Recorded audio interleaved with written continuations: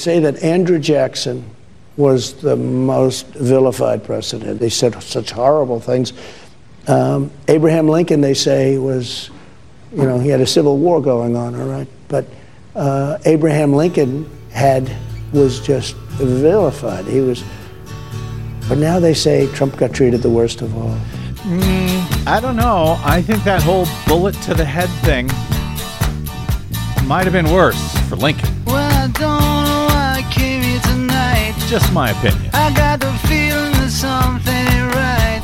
No, it ain't. I'm so scared in case I fall off my chair. And I'm wondering how I'll get down the stairs.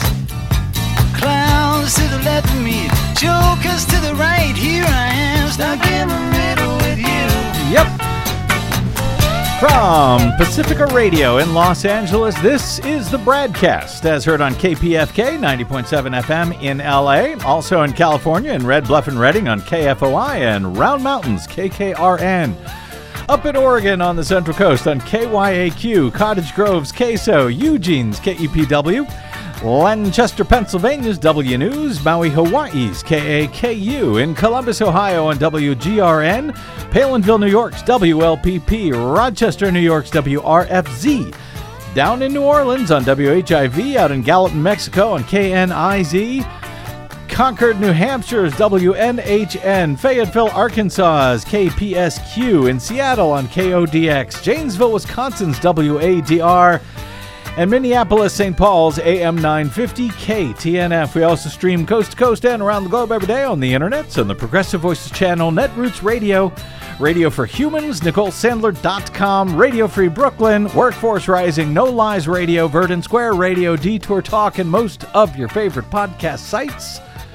Blanketing Planet Earth. I'm Brad Friedman, your friendly investigative blogger, journalist, troublemaker, muckraker, and all-around swell fellow, says me, from BradBlog.com. Thank you very much for joining us for another thrilling edition of the BradCast. I got confused there, Desi Doyen, as I was doing the opening, because I'm thinking in my head, actually, who was the worst criminal?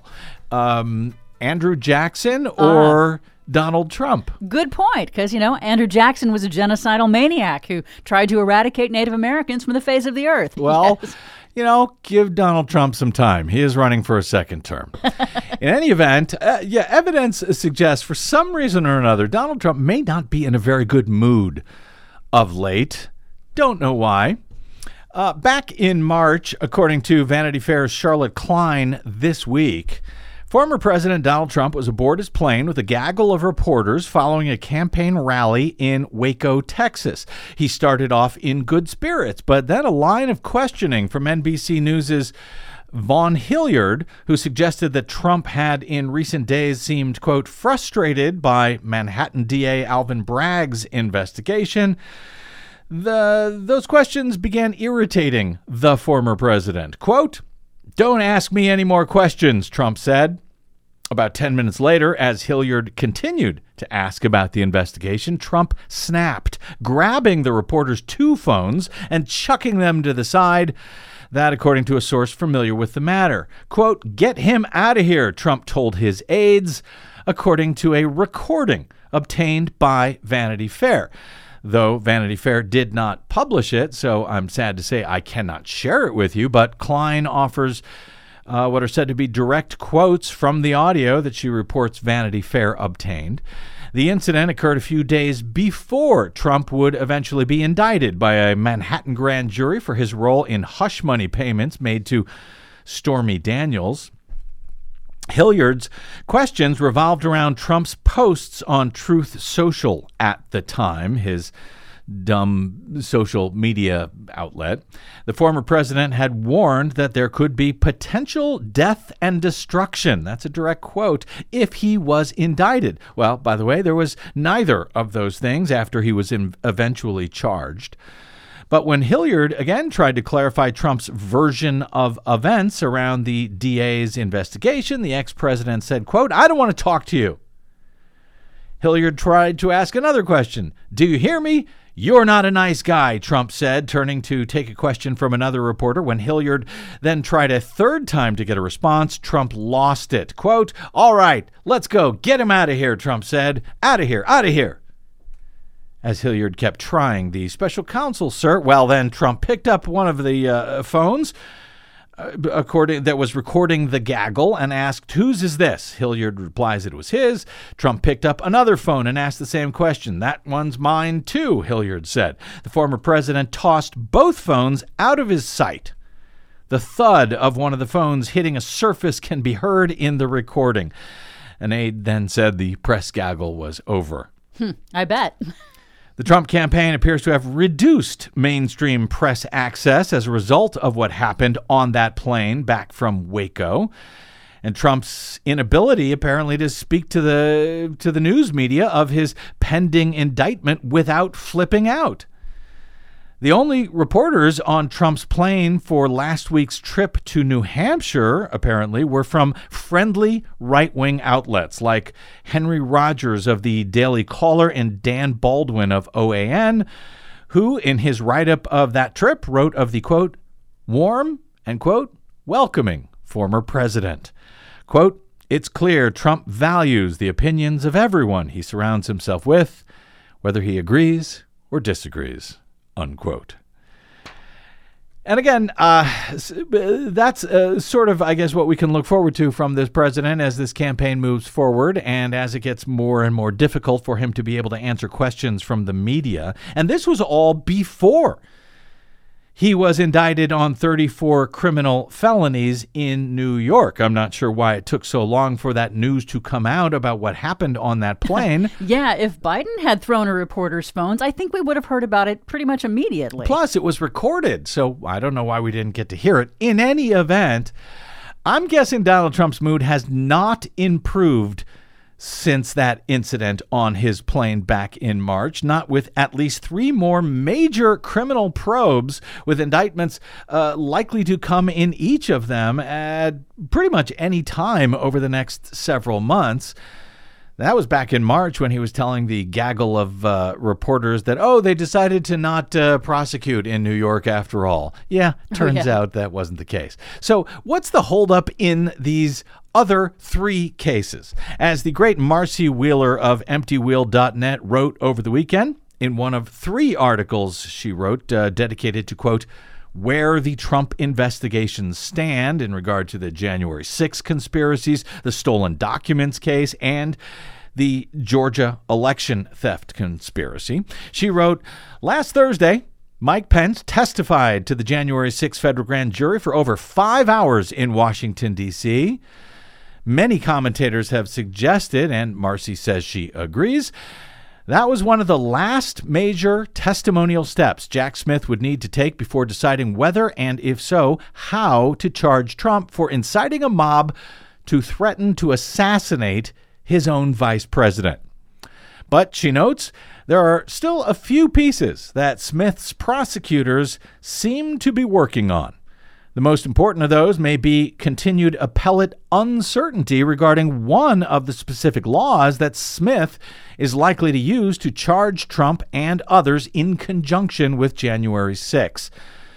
To understand its import, she writes in her detailed piece regarding where the January 6 related investigation now stands, she goes on to explain how she thinks the various things that Smith is investigating all fit together, noting that she sees it as likely that in addition to some charges related to the obstruction of that investigation or the January 6 committee's investigation, Smith's team is now pursuing conspiracy to defraud the United States for submitting fake elector certificates to the National Archives, obstruction of the vote certification and conspiracy to obstruct, conspiracy to commit wire fraud, that would be in relation to the more than $250 million that Trump raised for his election defense fund based on fraudulent claims that the election was stolen from him, and aiding and abetting assault.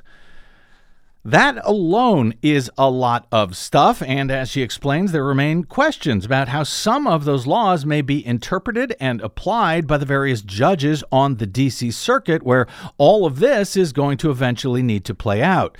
Of course, that's only the January 6th related stuff. Marcy also filed 2 other reports, as I noted, over the weekend, summarizing where things stand in the investigations of Trump's stolen documents recovered from Mar-a-Lago, and, the broad conspiracy to strong-arm state officials in Georgia into stealing the 2020 presidential election in his favor from Joe Biden, who actually won the election in the state that year. Marcy Wheeler is a longtime independent national security journalist at emptywheel.net and contributor to many other publications, including The Guardian, Politico, New York Times, among others, and I would say a national treasure, even though she now lives in Ireland and happens to be in gay Paris tonight, where we speak to her, where it is much later than it is here. Bonsoir, Marcy. And thank you for joining us back here on the BradCast. I'm in Paris because today is the first day since I moved to Ireland that Trump is at his golf course in Ireland about an hour from my house. So I ran away. So you won't be in any country where Donald Trump actually is at any given time? Eventually, I'll come back to visit the United States. By then, he'll probably have, fled to Dubai. Good point. All right, we got a lot to move through, as I said, on these 3 still-to-be-indicted cases that Trump faces, even as he's already facing a defamation and rape trial in New York as we speak. And by the way, breaking news that apparently Trump's defense has said they are not going to even put up a defense in that trial, civil trial against E. Jean Carroll. He also faces a $250 million bank tax and insurance fraud lawsuit by the state of New York and their Attorney General Letitia James. And he was recently indicted on 34 criminal felony charges related to his hush money payments to porn star Stormy Daniels, in hopes of helping him win the 2016 presidential election. So before we get to the 3 outstanding cases, Marcy, I'd love to get your quick thoughts, if you have any, on one point related to the New York indictments already filed. Do we have any evidence-based explanation for why, after the arraignment on 34 criminal charges a few weeks ago, the next in-person hearing in that case is currently not scheduled until December 4 of this year? Do you understand why that is the case? Yeah, I don't believe that they have started handing over evidence yet, and this is just to give him time to go through the evidence and do some preliminary matters. And I mean, I don't think it was that surprising. Trump, of course, is going to try and push it off.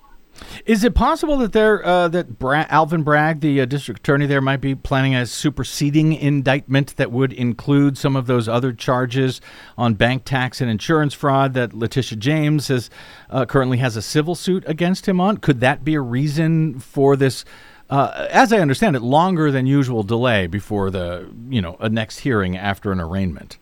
Yeah, I think he did say that the investigation was ongoing.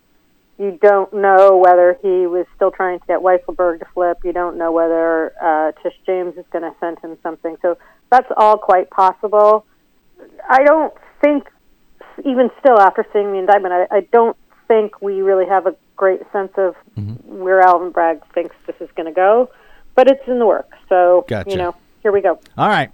Well, let's jump into what seems to be, of the 3 that you wrote about over the weekend, that seems to be the most complicated case, if only due to the size and number of potential charges, as I read it. Well, let's jump into this first. That would be what is described as the January 6th investigation, but it's one that actually seems to be investigating not only Trump's attempt to steal the election via an insurrection at the U.S. Capitol on January 6, 2021, but also all of his other failed attempts to steal the election, like the fake elector scheme, and his use of fraudulent claims about election fraud to defraud his own supporters out of more than $250 million in donations to an election defense fund that did not actually even legally exist on paper, as I understand it. So, spoiler alert, Marcy, because this comes at the end of your article, but you write, quote, lots of people are impatient that neither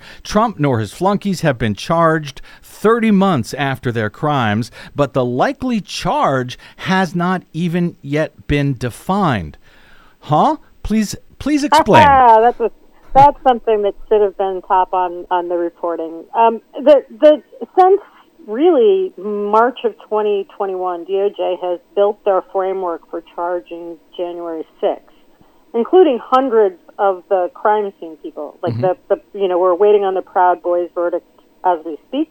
They were charged with this as well as with conspiracy to obstruct an official proceeding. The official proceeding is the actual vote count. This is the crime that many months after I said this is the crime that they would charge Trump with, the January 6th committee said, wow, this is a great crime to charge him with. And then Judge David Carter in your neighborhood ruled that it was more likely than not that Trump and John Eastman had committed this conspiracy crime. And so everyone has sort of agreed, okay, they're going to use obstruction to charge Trump for January 6th. The problem is this was always a fairly novel application, not because it's crazy, because, like the vote certification is an official proceeding, but because it's never been done before. And so from very early on, the crime scene people were like, we're going to challenge this. It's never going to fly.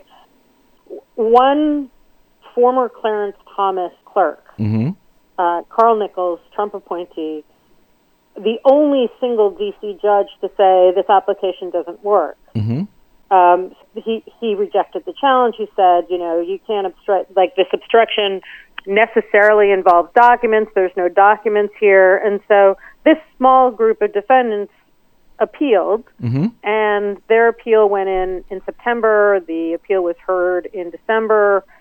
A couple weeks ago, a very conservative panel. So Florence Pan, who is a Joe Biden appointee, but two Trump appointees, one who is basically Mitch McConnell's protege, and the other of whom worked in Trump's White House. So there's your panel.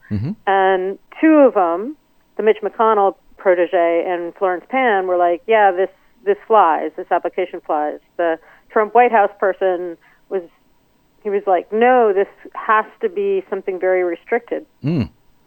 But they upheld it for its use with January 6th, but then they said, maybe we need to go back and rethink corrupt purpose, which is one of the elements of the offense. So in other words, it's not enough that you want to obstruct the vote certification. You have to do so corruptly in one way or another.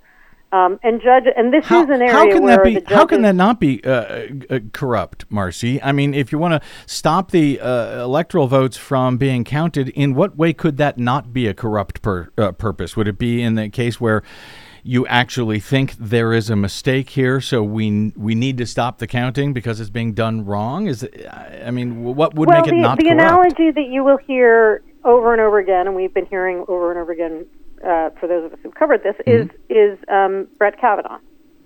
Did the people who interrupted the Brett Kavanaugh confirmation hearing, did they have a corrupt purpose when they stood up and interrupted it? Should they be charged with a felony? Okay. And so what is it that distinguishes it? And one of the things that distinguishes it is that those people were not trespassing. Those people who stood up in the middle of the hearing, they went through security. And they stood in line to get a seat, and they were all legally present when they did that. That's one of the big distinguishing factors. So like a bunch of the judges said, well, one of the distinguishing factors is otherwise illegal activity. Everybody who went in the Capitol on January 6th was trespassing because the entire thing was closed down. There was no security to go through. No one was supposed to be there. Okay. And then the people who actually appealed, all of them, I think this is right, all of them also were charged with assault. So, this is easy. You assaulted cops as part of your goal to... but then Republicans were like, we think it should be like taxes. We think it can only be a corrupt purpose if you get some kind of benefit out of it. And again, it should still be a benefit. Like if I'm a Trump supporter and I want to invalidate the votes of 81 million Biden voters, that's a benefit, right? Right. We haven't gotten there yet, but the Mitch McConnell protege I talked about, he said, I think that benefit theory can work for these guys because they all wanted Trump elected, and that's a benefit for them.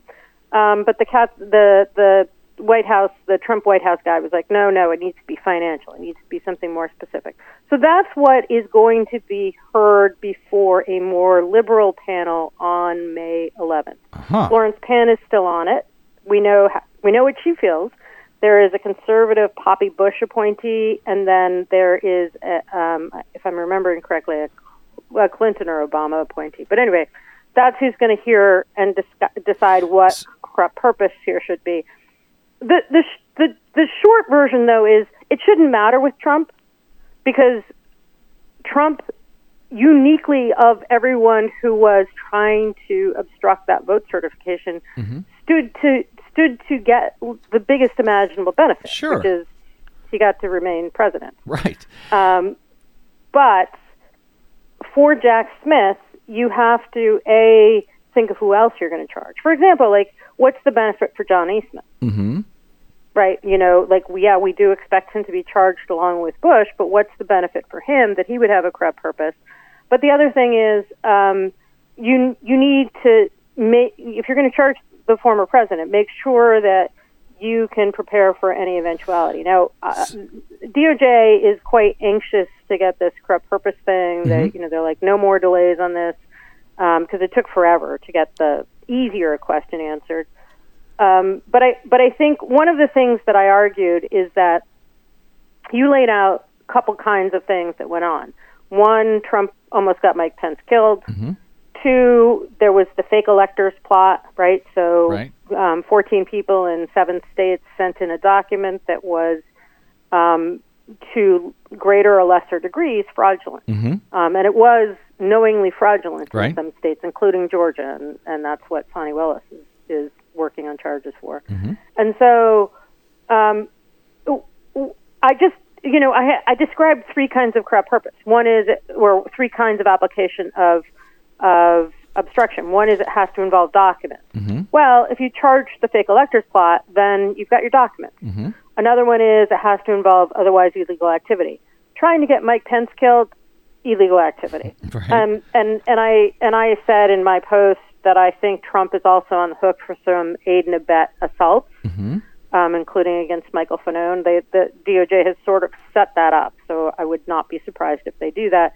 And then, there is the cop who was dragged out of the Capitol and tased with his own by people from your neighborhood. Right. So those are Southern Californians who did that. All right. You don't have to blame me for everything, Marcy, but go ahead.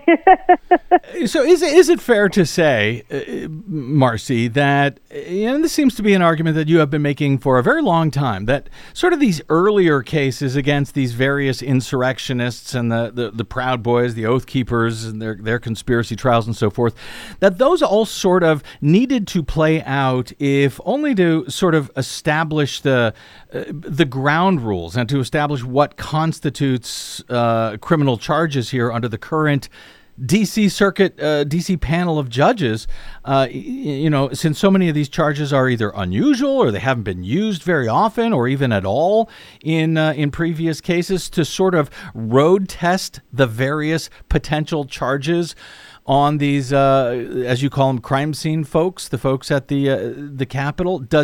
Is that sort of an explanation for one of the reasons why it has taken so long to bring charges in these against Trump and friends? Well, I think that Jack Smith may be waiting for that definition, or at least the hearing, so he knows where it's going to go. But I think he's got himself backstopped. If he charges the expected charges, I think he can go in and say, well, if you want a financial benefit, here's the fraudulent fundraising off of claiming there was a stolen election. He's got that covered, but it may explain why he has taken the time to do the fraudulent fundraising before charging other people. No. And I will say that the people in Southern California that I just blamed you for, the tasing Michael Fanone, right, that's a case that I think DOJ did want to finalize, and it's only been finalized in the last 2 weeks that one of the guys was found guilty. And then the Proud Boys verdict, which hopefully will come tomorrow, I think is one that really determines where a lot of other things happen. And those aren't necessary. I think there was a time when you had to go through Alex Jones to get through Trump. Mm-hmm. I think at the beginning they were like, well, obviously, Trump ordered Alex Jones to bring the mob. The Proud Boys were there. They were coordinating with Alex Jones. Then they attacked the Capitol. That's a very easy, and people really underestimate the degree to which this is true. That's a very easy way to hold Trump accountable. Ask Alex Jones to bring bodies to the Proud Boys that the Proud Boys then used to launch the attack on the Capitol. But you can't do that until you've got guilty verdicts. If the jury does that, you can't do that until you've got guilty verdicts for the Proud Boys. Mm-hmm. And so I think that if we get a verdict, whatever the verdict is, I think DOJ will choose your own adventure. They may roll up the rest of the Proud Boys. They may charge people like Alex Jones, Roger Stone. Mm-hmm. Those are the things that I do think really have been waiting on this verdict. Now, and the verdict and the trial and the evidence, that really did need to take that much time. It took over a year to get into Enrique Tarrio's phone, which they seized before January 6th. They didn't actually get into his phone until like mid-January of 2022. So that's an obvious delay. Is there a lot of time, according to all the, as you call them, the millions of TV lawyers, a lot of time and excuses for Trump have been sort of made around the idea that it's taken so long because it may be difficult to charge him because you'd have to prove that he knew the things that he were doing, was against the law. And that really sort of applies to all of these cases, as we have heard from these TV lawyers. Is there any accuracy in that hand-wringing about all of this? Because time and time again we find out, Trump knew. He knew this was wrong. He knew this was illegal. He knew this was fraudulent. Is there any accuracy to these concerns that, he did these criminal things, but he had no idea that they were unlawful at the time? I think what is actually the case is that the TV lawyers haven't gone back and sat down with obstruction. If we all agree that obstruction is the most likely framework that's going to be used, then we need to understand what goes into an obstruction charge. And this is another area where, as you said, having charged 100 or having prosecuted 100 crime scene people, we know that every single time they say, well, we thought that Donald Trump really did win and that exonerates me, the judge says, no, it doesn't. Whatever you believed, you still wanted to stop that vote certification, and you're still going to be held guilty. And so if you look at all of those precedents, it's clear that it's not a matter of knowing whether or not Trump won. That's already been decided by, I don't know, maybe 15 judges. What matters is that corrupt purpose. Now, you seem also to... ultimately, I guess there's a question. You sort of detail an enormous number of potential charges that could be brought against Trump in this one particular probe. Just an enormous number on a wide range of related elements. I'm wondering if, am I reading that correctly? Is that likely that there'll be a whole bunch of charges, or is it more likely that they will bring just a few charges on the most easily proven elements? No, I think that they would bring those charges if they think they can prove them. They're going to include them. I mean, like the Proud Boys case that we're waiting on the verdict, there are 9 charges there, and it's actually one of the more narrow. I mean, there's seditious conspiracy to prevent the cops and members of Congress from doing their job. Right. There's the obstruction conspiracy. Then there's assault. Then there's So this is what we see, and it's not surprising. And there's no reason we should see Trump being treated differently, particularly when he's got liability for what he did the day of, both trying to prevent the vote certification and trying to incite this mob. But then you add in the fake electors, you add in the fraudulent fundraising. So he's got criminal liability really in 3 areas, whereas your average garden variety rioter has criminal liability in 1. Gotcha. So if there is an indictment brought here, and it sure seems likely, you think it'll ultimately be a broad, sweeping indictment on a bunch of elements?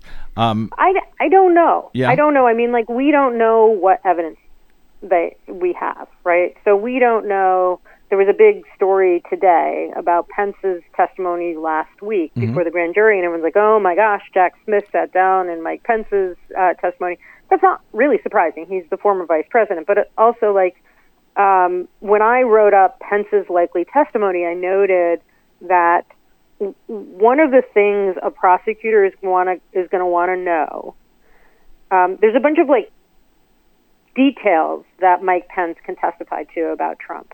But there's also a really critical issue, which is that Trump sicked a mob on not just Pence, but on Pence and his wife and his daughter.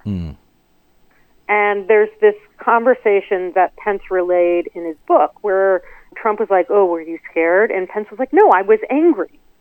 And in the response in the book, he of course shades and he says, I was angry at these people that were attacking the Capitol. They weren't our people. He was angry because his daughter was about to be killed, right? And I think if you're Jack Smith, if you can get Mike Pence to a place on the stand where he's like, he's not going to say, gosh darn it, right? But if you can get Mike Pence on the stand where he's like, that guy tried to kill my wife. He tried to kill my daughter. Then you're gonna be much more likely to convict the former president than if Mike Pence gets up there and in Mike Pence fashion says, "Oh, I don't think he really meant to do X, Y, and Z." And this is where I think Dan Scavino testified yesterday. We still don't know when Mark Meadows will testify if he's he's due. This testimony is really going to matter for the ultimate charges because prosecutors are going to be like, what is this guy going to be like on the stand? Is he going to throw the case for Trump on the stand, or is he going to be compelling? Imagine you're a prosecutor and you're thinking, can I make Mike Pence into an emotional being? Probably not. But you got to figure that into the charging decision because that's going to have a big influence on whether you prove the case. Figuring out who will, if not cooperate, who will be a helpful witness on the stand. I know that some Trumpers, and again, I'll point folks to your detailed article on all of this. Some Trumpers separated themselves from all of these schemes, the fake elector scheme and so forth early on.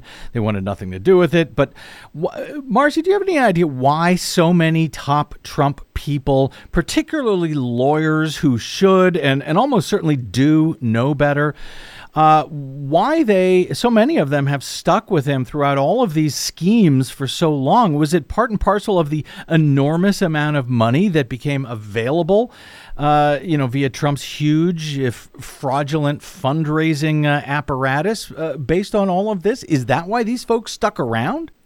Well, I don't want to make generalizations. I think the important thing is that, and what I was trying to get to in the article is that some of them tried to stick around and not break the law.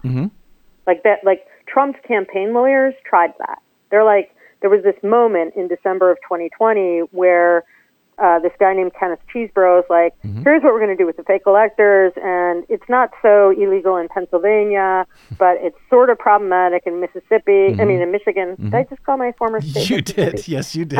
But it's really problematic in Nevada and Georgia. Right. And so he wrote it down. He wrote it down. He's like, oh, we're about to commit a crime. And as soon as he wrote that down, the Trump campaign guys are like, check, please. Yeah. Rudy, you take it from here. Yeah. And so, but a lot of them stayed, knowing a lot of them still stayed and continued to work on these plots despite, sort of a general agreement that, okay, we're all going to be breaking the law now. No, I think a lot of people were like, oh, I'll insulate myself from that. But those same people who are like, I'm going to insulate myself from like the fraudulent elector thing in Nevada, then went on to get paid using the money that was raised by lying to people about voting fraud. And so those same people, and this is something that I don't think people really get, is like you've got four things. You've got the stolen documents case, you've got the fraudulent fundraising, you've got the fake electors, and you've got stuff having to do with January 6th itself. And, there are a number of people who, like, managed to keep themselves clean in 3 of 4, but then they did something in 4 where they may have some criminal exposure. Or, and so that actually gives Jack Smith tools to say, like, oh, here's how much here's how much you were paid after the election for stuff that, was based on fake, was based on the lie about Trump having actually won. Do you really want that on your record for the rest of your career, or do you want to cooperate with me? And so I think that that provides him, I don't know how successful he's been.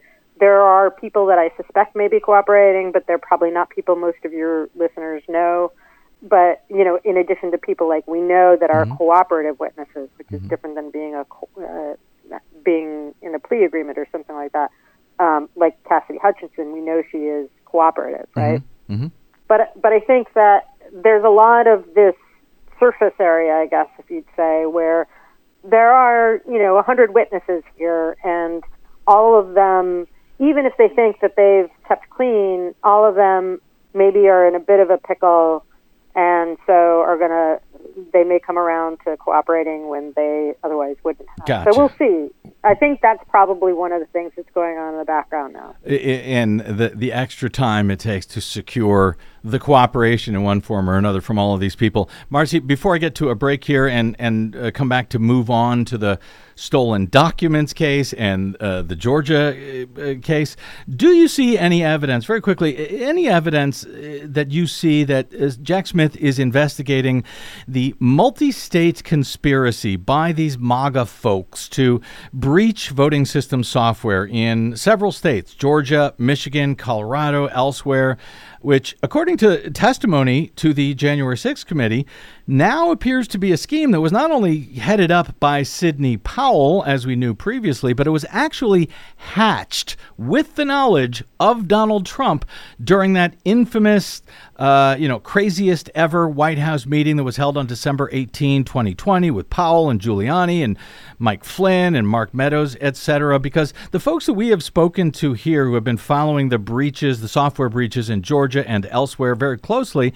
they seem very concerned that while there may be state investigations of those voting system software breaches in each of the various states, that Jack Smith is not actively probing this coordinated multi-state conspiracy, apparently headed up initially by Donald Trump, or at least, he was there at the meeting where this scheme was developed, that Jack Smith does not seem to be investigating that element as part of his federal probe. Do you have any information or evidence one way or another whether he is actively looking at that? Are you able to tell? Well, I'll say 3 things. One is the Sidney Powell investigation was over by September 9th, 2021. And so we don't know where that all went, but it's Sidney Powell. Like, a lot of people are like, why aren't they dealing with the senior people? They did with Sidney Powell very early on because she was doing the same kind of fraudulent fundraising. But she wasn't charged. So what does that mean? As far as we know, she was not charged. But that's one data point. Okay. A second data point is a number of subpoenas that went out last year are the kinds of subpoenas that you would expect to investigate that went to actual secretaries of state or local clerks. Okay. And so then the third one is some of the people that from very early on were part of the, I'll do 4. Some of the people from very early on that were part of the subpoenas were involved in orchestrating that. So that, that's one other thing. And then finally, another thing that Jack Smith did after getting the transcripts was pursue more details of the meeting, of the request to seize the voting machines. And there's details of that were not otherwise public and that I think he probably didn't believe he needed to pursue. And then all of a sudden he's getting testimony from Johnny McEntee and getting testimony from more people at DOD. And I think that is tangential. That's the kind of top down of here's how we're going to go get data. Here's how we're going to get the NSA involved, right? And so that's it's a different angle from the people you're talking to, but I think it's a related issue. So it sounds like, Marcy Wheeler, that you think he may be looking into that. The folks that I've spoken with sort of on the ground in places like Coffee County, Georgia, say there is so far no evidence of the feds showing up and talking to or subpoenaing or anything, or meeting with the folks on the ground who, are on the front line, who would have, they would have spoken with regarding the investigation of that software. So that's still a wild card. Let me take a quick break, though. We'll come back, talk more about Georgia and about the stolen documents case with the great Marcy Wheeler of EmptyWheel.net speaking to us from Gay Paris. Quick break, and we're back with that. I'm Brad Friedman. You're listening to the BradCast.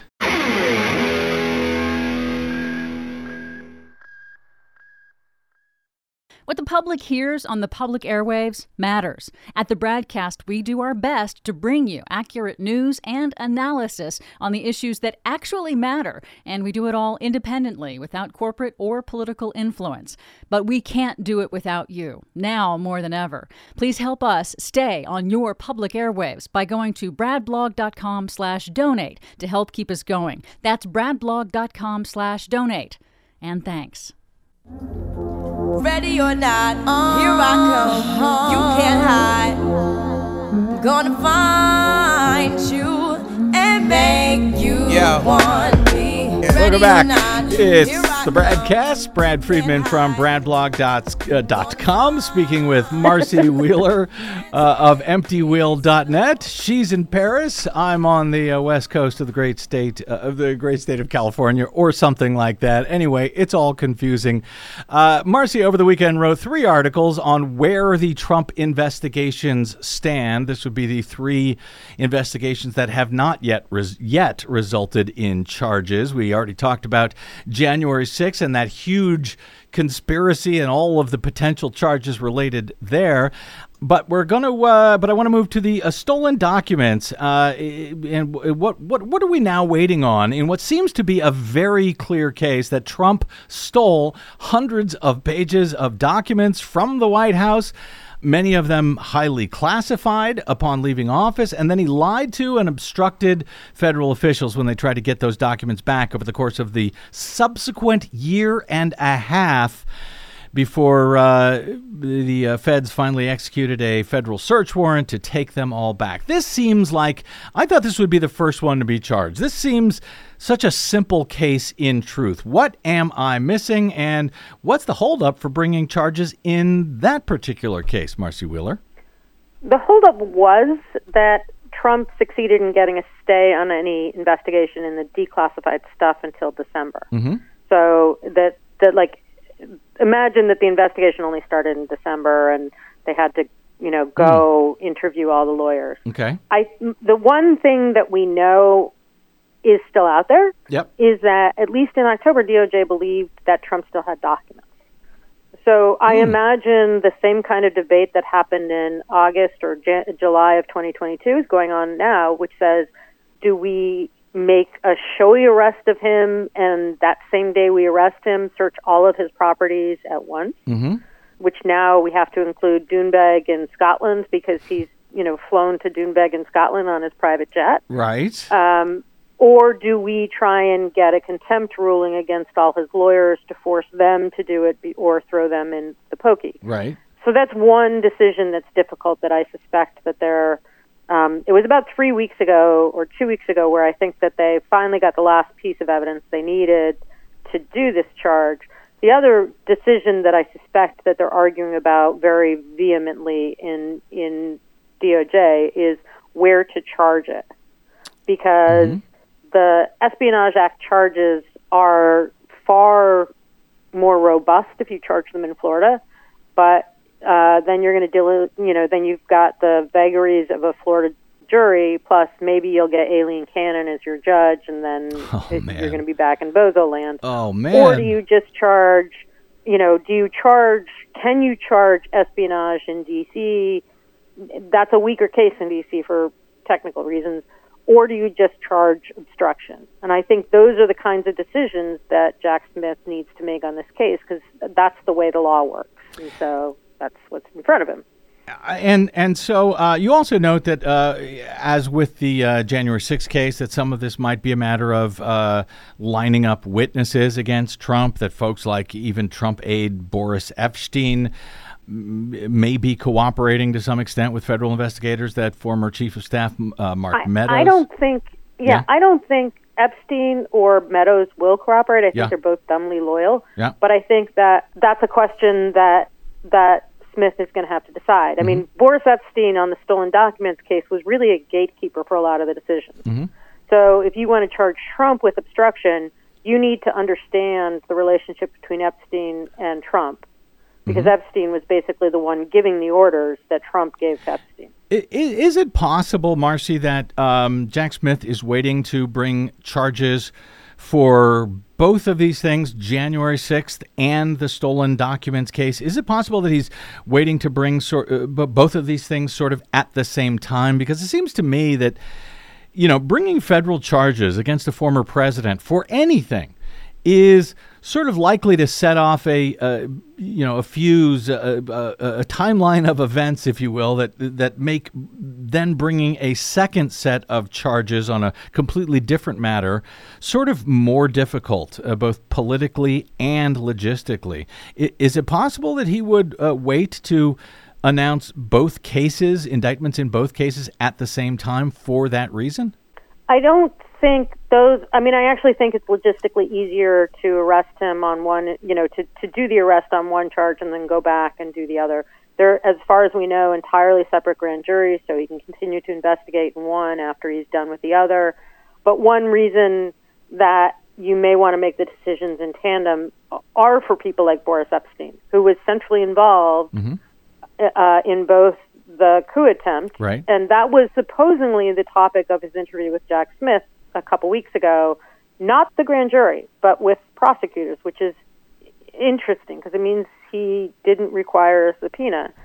And same thing with Mark Meadows. Mark Meadows had a key role in the in the early part of the stolen documents case. Well, are you going to charge what kind of charges are you going to take against Mark Meadows in January 6th, and can that make it easier to prove the stolen documents case? So that's where I think you have an advantage to make the prosecutorial decisions in tandem. And because you also argue that, and I don't know that I had put these pieces together myself, that, quote, the single most useful thing about putting both Trump investigations under Smith is that he can leverage someone's legal exposure in one part of the investigation to coerce their cooperation in another part where they are crucial witnesses. Is that something that you suspect that Merrick Garland would have known and purposely sort of exploited when he assigned Jack Smith to both of these cases? I don't think enough was known about the stolen documents case, but it is a benefit. I mean, I think that prosecutors would have spoken to each other closely enough to be able to coordinate this, but just as a very basic example, there's a woman named Molly Michael, and she was Trump's gatekeeper in the White House. Right. Doesn't remember anything about January 6th, can't help you, nope, doesn't remember it.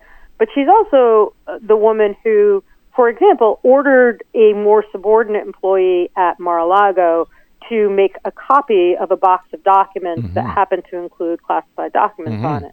Well, so now she's on the hook for that. She's on the hook for Espionage Act charges, whatever. She's got exposure at least. Right. And that's the kind of thing that you can go to Molly Michael and say, you were Trump's gatekeeper at the White House. Let's talk about how cooperative you want to be on the stolen documents case so as to remember the things that you forgot about January 6th. Those are the things that I think you'll see. And there's some really fascinating cases of people who are were spun as heroes by the January 6th committee and then have this weird financial corruption angle in another corner of this investigation. And they might say all of a sudden, oh, yeah, I think I do remember something in that other case.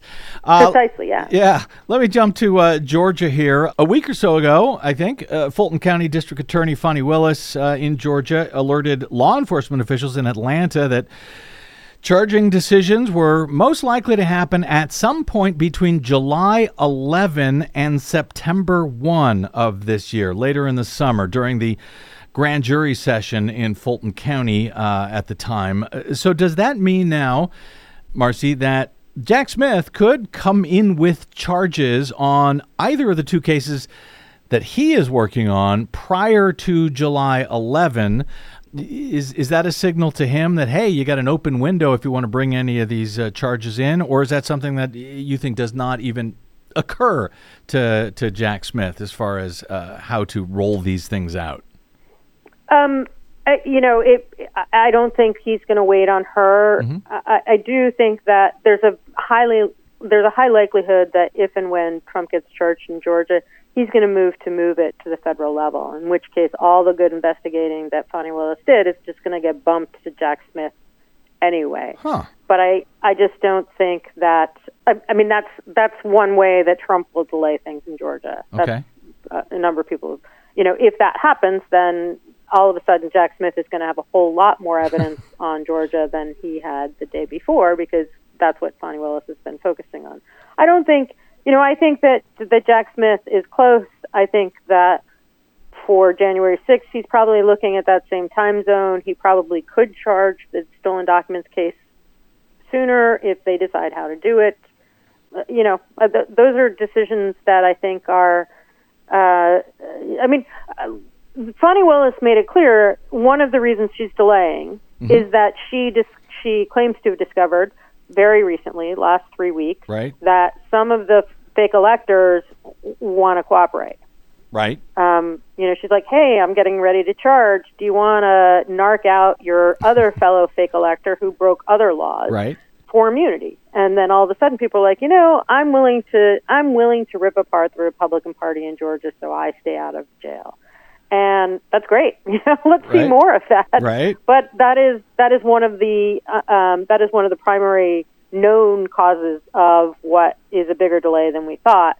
And it's certainly worth it, the delay for her to line up cooperating witnesses, because you tailor your charges to that, you get the evidence from the cooperating witnesses in, and then your chances of a conviction go up significantly. Mm-hmm. Fewer people, higher chance of conviction. I'll take those odds. But there was some of the holdup, at least, seems to be due to the fact that at least one of the fake electors in Georgia, former state Republican Party chair Kathy Latham, was also involved in that plot I referenced earlier to breach and copy the voting system software in Coffee County, Georgia. And that's probably what the fake electors are cooperating on. So in other words, like the fake electors had common liability for signing the fake election certificates, but they said when they were offered immunity agreements, they said to Fani Willis and her prosecutors, they said, well, we had nothing to do with the copying of the data.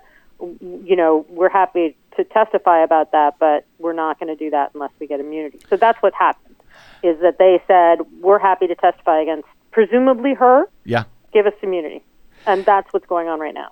Interesting. And there was one more element before we got to get out. Even though it sort of leaked out earlier this year that the special grand jury that Willis had assembled had recommended all of these charges, that seemed to suggest that Trump will be indicted as part of this broad conspiracy. It has taken months and months, a lot of people trying to figure out why that is, them sort of turning on each other, as you suggest, is one thing, the fake electors.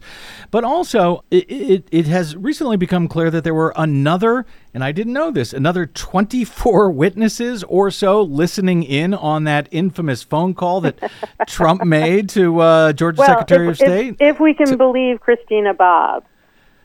Basically what happened, everyone thinks the January 6th committee did everything right, but they refused to release their transcripts last summer. Right. They did real damage to the Proud Boys case. I think not lasting, but it was predictable. I predicted it, and sure enough, I was right. Mm-hmm. But when those transcripts were unsealed in December, Fani Willis's grand jury had already expired. Mm-hmm. Jack Smith was really deep into his investigation, and all of a sudden, in Fani Willis's case, she discovered that Christina Bobb, who was not known to have had any role in the Georgia investigation, was on the call.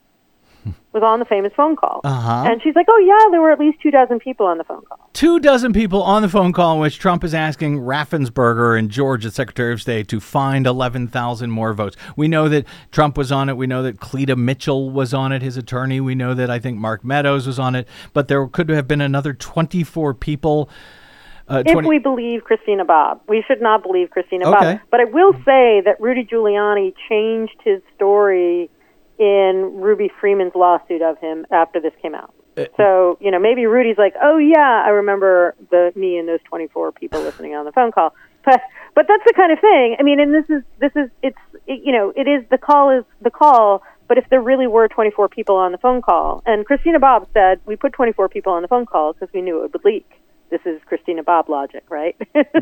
Because we knew it would leak? Yeah, I don't. Yeah. Okay, I won't even try. I won't try. Okay.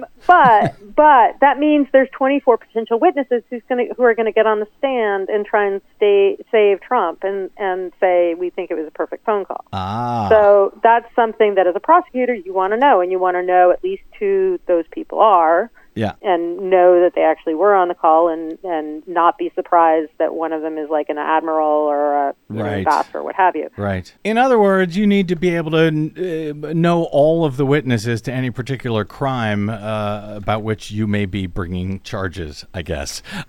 You would prefer, yeah. Yeah. I mean, it's like obviously you don't want any big surprises. Right. And so Fani Willis got a pretty big surprise learning that there were maybe 24 people on the phone witnesses. call. And so she's going to at least spend some time mitigating any risk to the charges by, that kind of late discovery that 24 people on the phone call.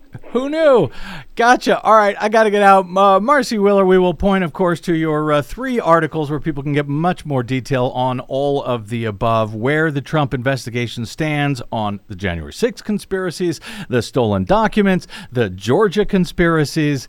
All of that at emptywheel.net. Of course, Marcy Wheeler is an independent national security journalist who runs the great emptywheel.net. You can also find her on the Twitters and I think Mastodons and so forth at Empty Wheel. Always great speaking with you. Enjoy yourself in Paris. Stay safe out there, Marcy Wheeler. Will do. Take care. Thank you. All right, we have got to get out, but that was a lot. Yeah, that's a lot. Very nutrient dense. But I'll tell you what, if you think there was a lot for us to go through in an hour, imagine what it's going to be like for Donald Trump when these things start coming down. True. I've said it for a long time. The man is in a world of hurt. Going to be in any event. All right, we have got to get out. Thanks again to Marcy. Thanks to our producer, Desi Doyen. Thanks to all of you for spending a portion of your day or night with us. It is always appreciated and an honor. If you missed any portion of today's program, download it anytime for free at bradblog.com, a service made possible by those of you kind folks who hit a donate button at bradblog.com or just go straight to bradblog.com/donate. Drop me email if you like. Love to hear from you. I am BradCast at bradblog.com, and on the Facebooks, Twitters, and Mastodons, you will find me at The Brad Blog. See you there. Until we see you here next time, I'm Brad Friedman. Good luck, world.